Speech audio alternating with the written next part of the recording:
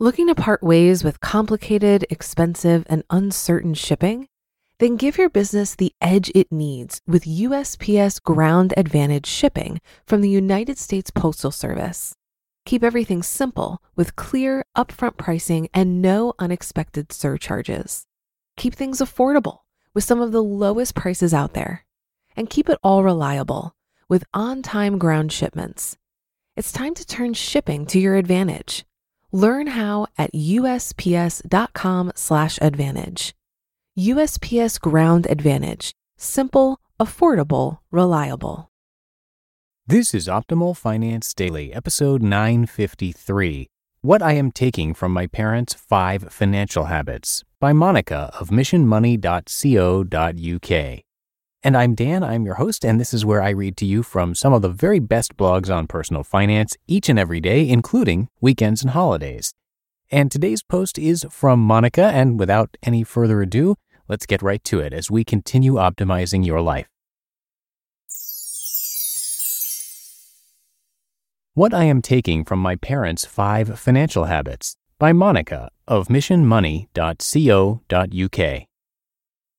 The topic of money was never a taboo in my childhood home, which usually is a good thing.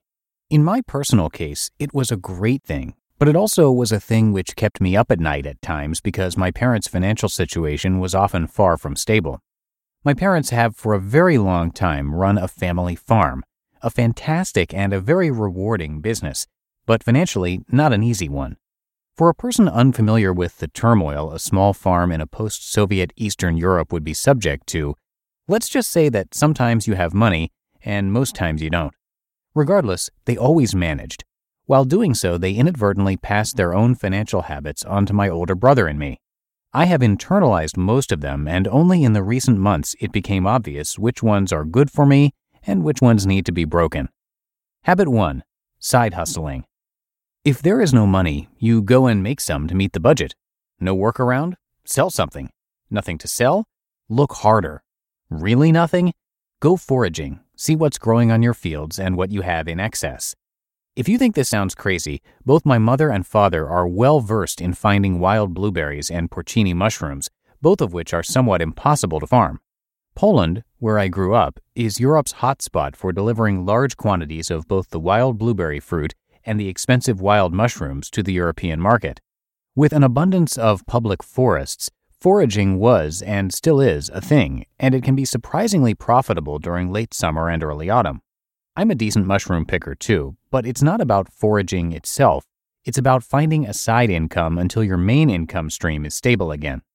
As much as I love this ability my parents have to get by, I absolutely hate the idea of side hustling. Partly because it detracts from focusing on your main financial goal, and partly because it means that your main streams of income are insufficient. If you are starting a side hustle with an intention of building it into a full-time business, amazing. But otherwise, I'd not do something just because it brings me a few pennies.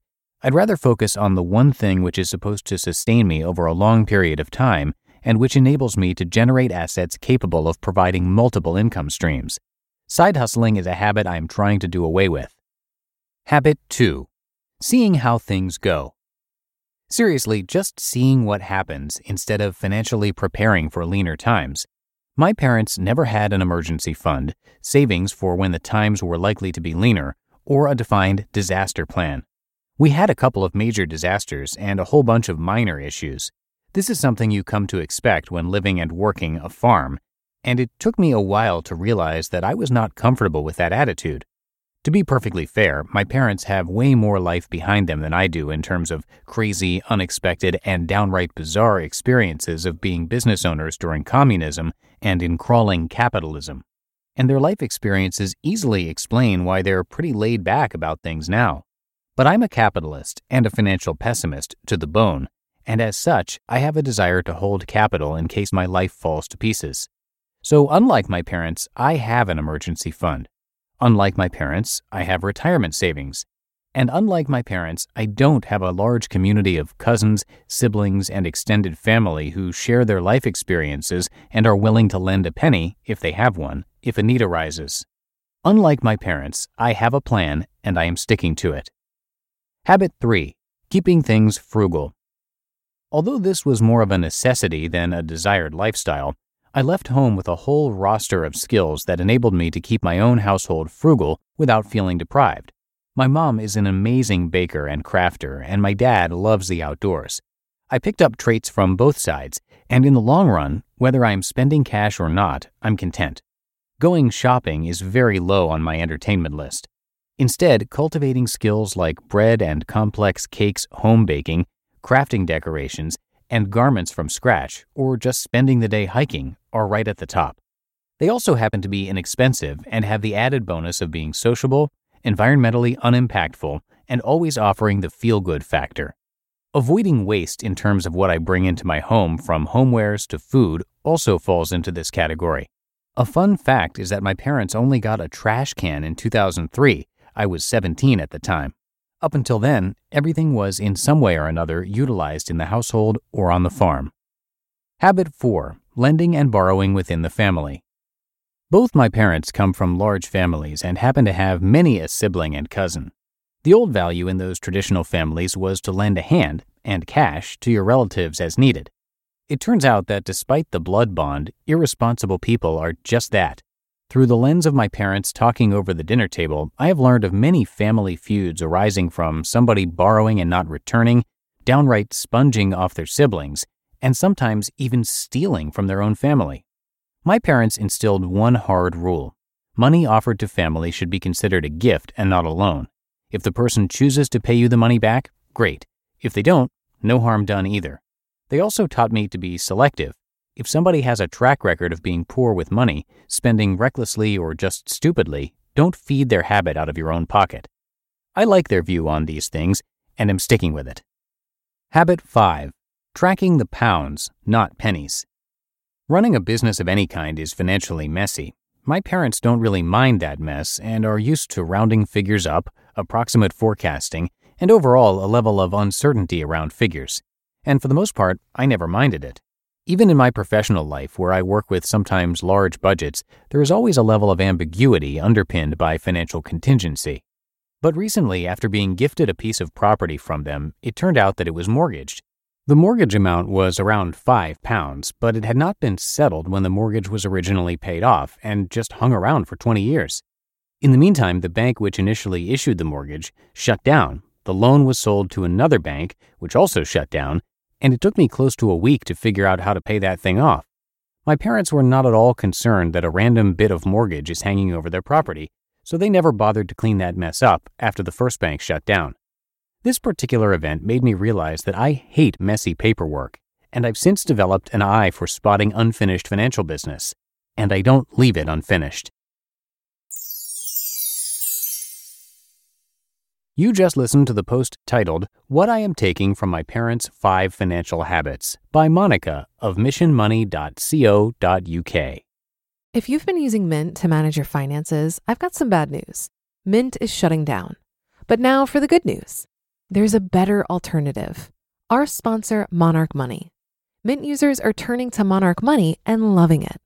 Maybe you're saving for a down payment, a wedding, a dream vacation, your kids' college. I've found that Monarch makes it so easy to help you reach your financial goals, whatever they are. I definitely wouldn't be able to allocate my finances or plan as clearly without help from Monarch. In fact, Monarch is the top-rated all-in-one personal finance app. It gives you a comprehensive view of all of your accounts, investments, transactions, and more. Create custom budgets, set goals, and collaborate with your partner. And now get an extended 30-day free trial when you go to monarchmoney.com/OFD. After trying out Monarch for myself, I understand why it's the top-rated personal finance app. And right now, get an extended 30-day free trial when you go to monarchmoney.com/OFD. That's monarchmoney.com/OFD for your extended 30-day free trial. Looking to part ways with complicated, expensive, and uncertain shipping? Then give your business the edge it needs with USPS Ground Advantage shipping from the United States Postal Service. Keep everything simple with clear, upfront pricing and no unexpected surcharges. Keep things affordable with some of the lowest prices out there. And keep it all reliable with on-time ground shipments. It's time to turn shipping to your advantage. Learn how at USPS.com/advantage. USPS Ground Advantage. Simple, affordable, reliable. And that's going to do it for today here at Optimal Finance Daily. Hope your weekend is going really well. Have a great rest of your day. And I'm going to see you tomorrow in the Sunday show, where your optimal life awaits.